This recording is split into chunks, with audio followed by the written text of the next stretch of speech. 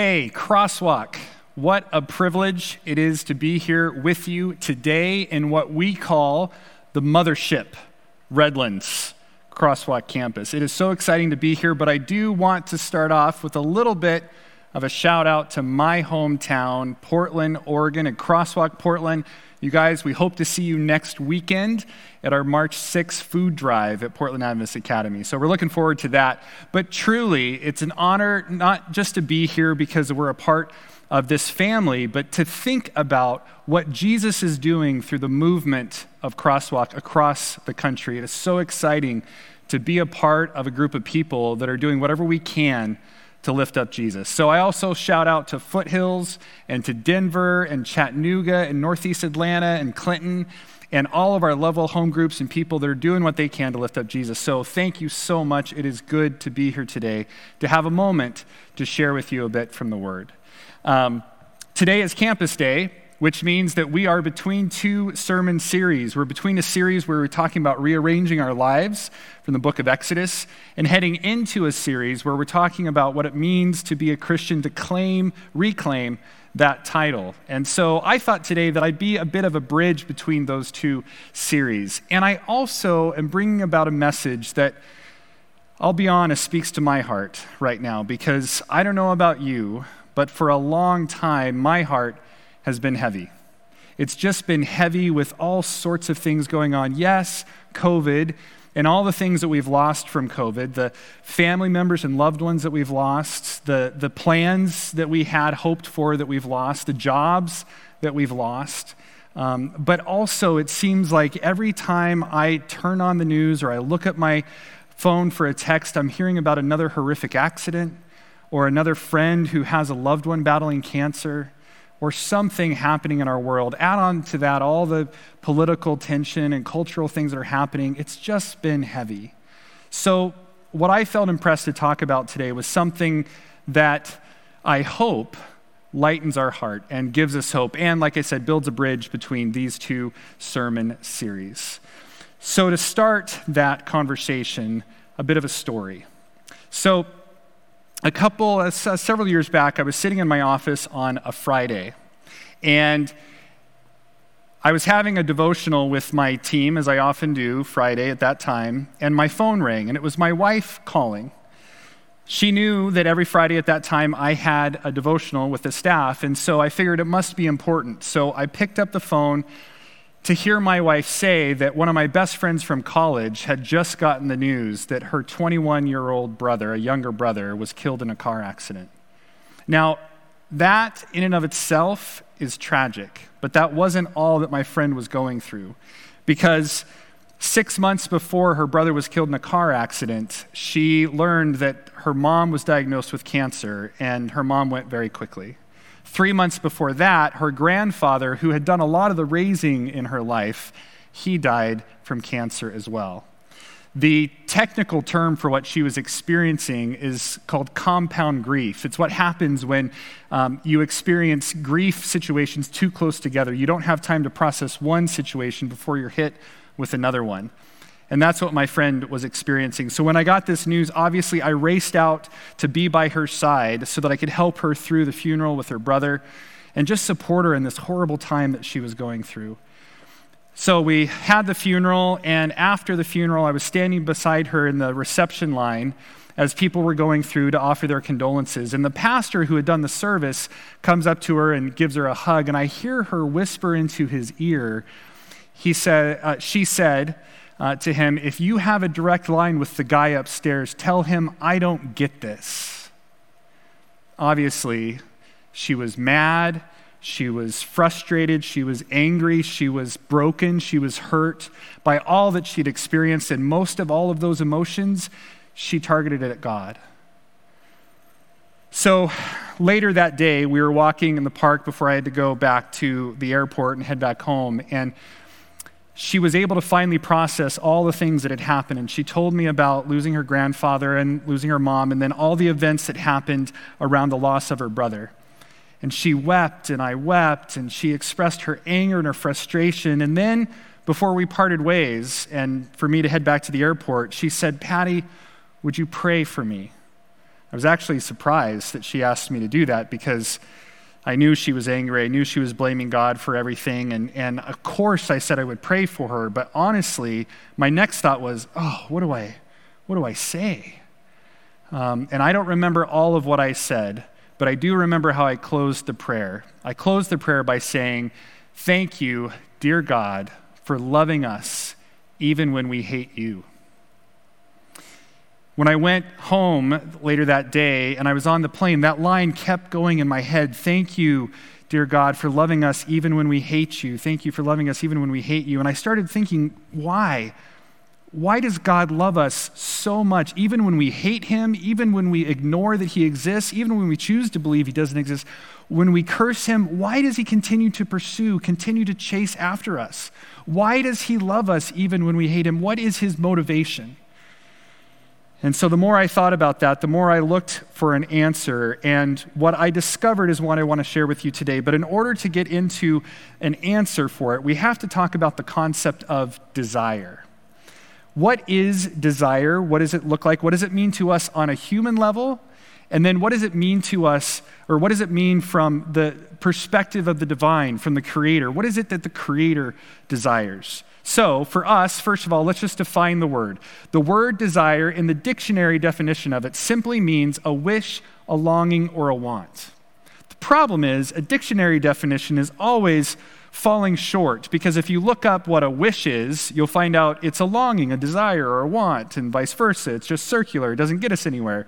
So instead, I'm going to give you an operational definition of what it means to desire. An operational definition is when you take a word and define it using a more practical real-life setting. So, for me, desire is walking into a toy store where there's a million toys that you could play with, right? Everything you could imagine. But on this day, when you walk into that toy store, you don't care about any of the other toys because you have your heart set on one thing, something you've been saving all summer for. Every lawn you've mowed, every babysitting job, you've been saving your money up for one thing, and it's the remote-controlled, turbocharged helicopter on aisle 8.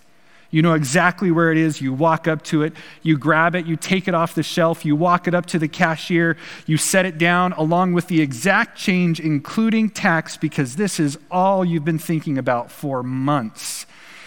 They give you your receipt, you take the remote-controlled turbocharged helicopter out of the store. The whole time, you didn't look at any of the other toys, just your helicopter.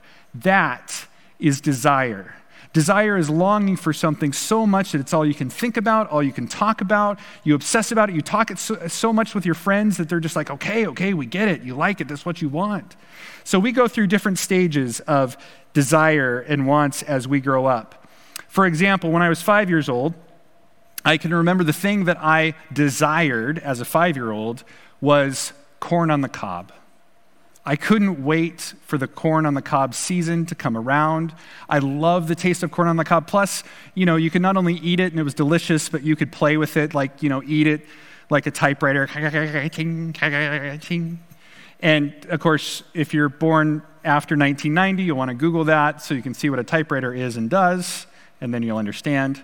But when I turned 6, I can remember a horrible tragedy happened, because I lost my 2 front teeth at the same time, making the chomping of the corn on the cob impossible. Now, my grandmother still cut the corn off the cob and served it to me, but that's just corn. Who wants just corn, right? It's like peas. Peas aren't good for anything except to put in a straw and shoot at your siblings. And parents, I'm sorry for what your kids might do now later today. But I grew up after that a little bit more, and I got into the preteen years. And then as a preteen, all I could think of, other than the opposite gender, was a driver's license. Oh man, I couldn't wait to get my driver's license. And I'm the youngest of 3 brothers, and then of course mom and stepdad in the house. And I can remember that as the youngest child, also being a little dramatic, that I would think, man, what if the whole family got some sort of illness and it made it impossible for them to drive the car, but they had to go to the hospital, and instead of calling the ambulance, because those are expensive, I'm going to just get them all into the car and take them myself. I didn't want the illness to permanently hurt any of them, just enough for me to drive them to the hospital. I used to daydream about that. But then, of course, you grow up a little bit more, your desire again shifts, something else, and now it was a car. I had the driver's license. Now I needed a car. Not just any car. You wanted a car that all the guys wanted and all the girls wanted to be seen in. But I didn't get that car. My first car was a 1974 Ford LTD four-door. Now, this is a huge car. In fact, my friends called it the boat because once you got it up to about 50, it just floated down the road. It got about 6 gallons per mile. And I know I said that wrong, but I think I said it right. Not 6 miles per gallon, 6 gallons per mile. You could drive fast in it, but you could watch the fuel gauge go down while you were driving, literally. And then later on in its life, it developed an exhaust leak that actually came into the cabin of the car. So if you didn't want your eyes burning while you were driving, you had to hang out the window. It's fantastic. It's a great car. I never actually got that cool car that you wanted. But then, after I grew up a little bit more, then my desire moved on to something else, something more meaningful, something more long-lasting, because then I wanted to find the woman of my dreams. And growing up in the Pacific Northwest, there was one place you went to if you wanted to find the woman of your dreams, and that place is called Walla Walla University.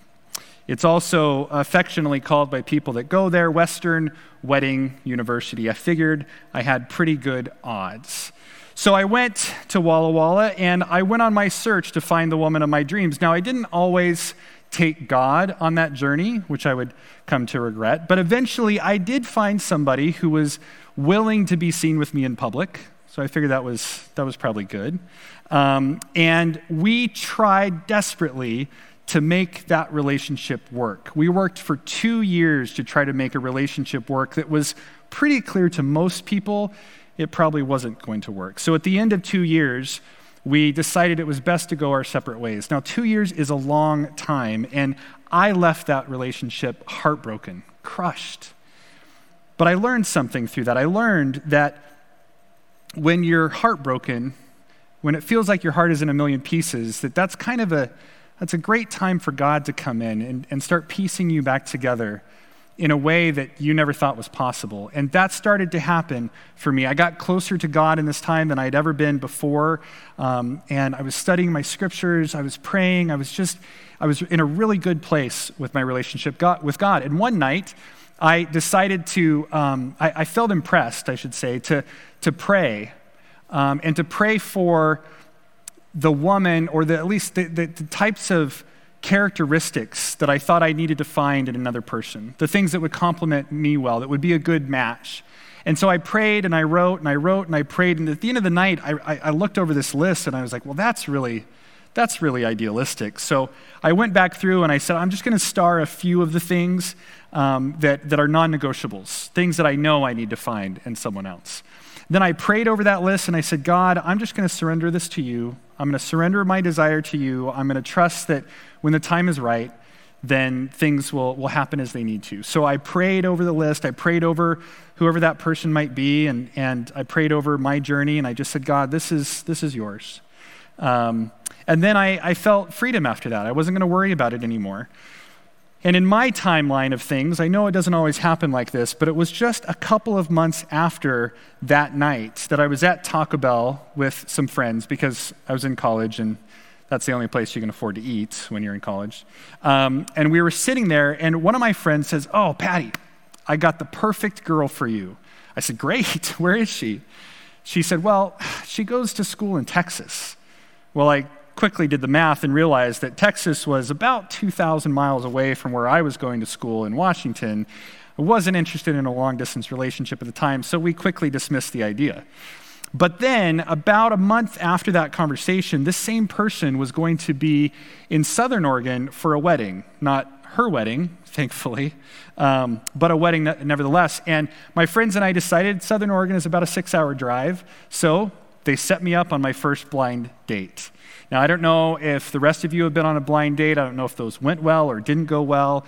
If you're single, then I have advice for you, okay? Because there's protocol to going on a blind date. And that protocol is that if you are going, you have to ask a question. You have to ask the question of, well, what, it's shallow and horrible, I know, but you have to say, well, what does he or she look like? Because if the answer that comes back is, well, he or she has a great personality, or he or she is a lawyer, or he or she has a nice car, well, that's all great and that, but they refuse to answer the first question, so you should be afraid. But I asked the question, the first thing that they said is, well, she's 5'11". I said, okay, I'll go. Because I'm almost just over 6'4", and most of the people I had dated up to that time were much smaller in stature. And so it can be kind of awkward sometimes. So anyway, we go, we meet, she comes out, she has 3-inch platform heels that she's wearing, which is fantastic. We had this great day together. She goes back to Texas. We start writing and calling each other back when you had to pay for long distance, and it was a ridiculous amount of money. And long story short, next month we celebrate our 22-year anniversary. So I realized right before we got married, we were packing up our stuff, and I found that list that I had written to God. And I read over that list, and I realized that list described my wife perfectly, down to a T, and that God had given me my greatest desire. But then the question comes, that's how we see and think about desire, and that's the way we interact with it, but what is it that our Creator desires? What is it that he talks to the angels about? And so much so that they may roll their eyes like, okay, God, we get it, we know, that's what you want, we know. And so to look at that, I have some verses for us to go through. Because if it's an obsession, if it's a desire, it's something God's going to talk a lot about, right? So Exodus 25:8, this is a verse that Pastor Tim talked about. It says, have the people of Israel build me a holy sanctuary so I can live among them. Leviticus 26:12 says, I will walk among you, I will be your God, and you will be my people. And then we go on to Ezekiel 37:27, I will make my home among them. I will be their God, and they will be my people. And then we go to Zechariah 2:10, and that says, shout and rejoice, O beautiful Jerusalem, for I am coming to live among you. And then 2 Corinthians 6:16, I will live in them and walk among them. I will be their God, and they will be my people. And then, one of my favorites, Revelation 21:3, I heard a loud voice from the throne saying, look, God's home is now among the people. He will live with them, and they will be his people, and God himself will be with them. Throughout his word, throughout all the stories of trials and tribulations, throughout all the sins he's endured, the truest desire of God's heart is that one day he will dwell among us again. No more separation, no more distance. Our desires will be for him. We will no longer choose sin, for God will be our one and only desire. Our love will be his, no longer separated by anything. We will live together face to face. This is what God desires. This is what has motivated his every move. I've often said that if the Bible was a best-selling novel on a New York Times best-selling list, if it wasn't called the Bible, it would be called The Chase, because the Bible tells the story of a God chasing after his creation, page after page after page. And then that next verse in Revelation 21:4, this next verse is the one I long for, especially in the trauma of this last year, especially in the crisis that my friend was in. This is what I long for. Revelation 21:4 says, he will wipe every tear from our eyes. There will be no more death or mourning or crying or pain, for the old order of things has passed away. It's important to note that this is not just what we want. This is what God wants. This is what God desires. This is what has motivated his every action to interact with us, to touch us, to hold us. That, my friends, is paradise. And to God, it is what has caused God to do everything he's ever done. Even going so far as coming down here and taking on human skin to walk among us, to live among us, to teach us, to show us an even clearer picture of him, and then to die the death of a thief on a cross. To be with us, to live with us, to dwell with us is what he longs for. And yes, he is with us now as his Holy Spirit, but he longs to be with us face to face. We are his children, and there is no doubt in Scripture that he wants us to come home. And finally, Here's the great thing about Revelation 21, verses 3 and 4. No matter where you start in the Bible, that's the end of the story. Revelation 21 is the end of the story. If you're starting in the trees in the Garden of Eden where Adam and Eve have taken a bite of the fruit, or you're hiding in the cave with the king, or you're in the manger as you see the birth of Jesus, or you're watching him die on the cross, Revelation 21 is the end of the story.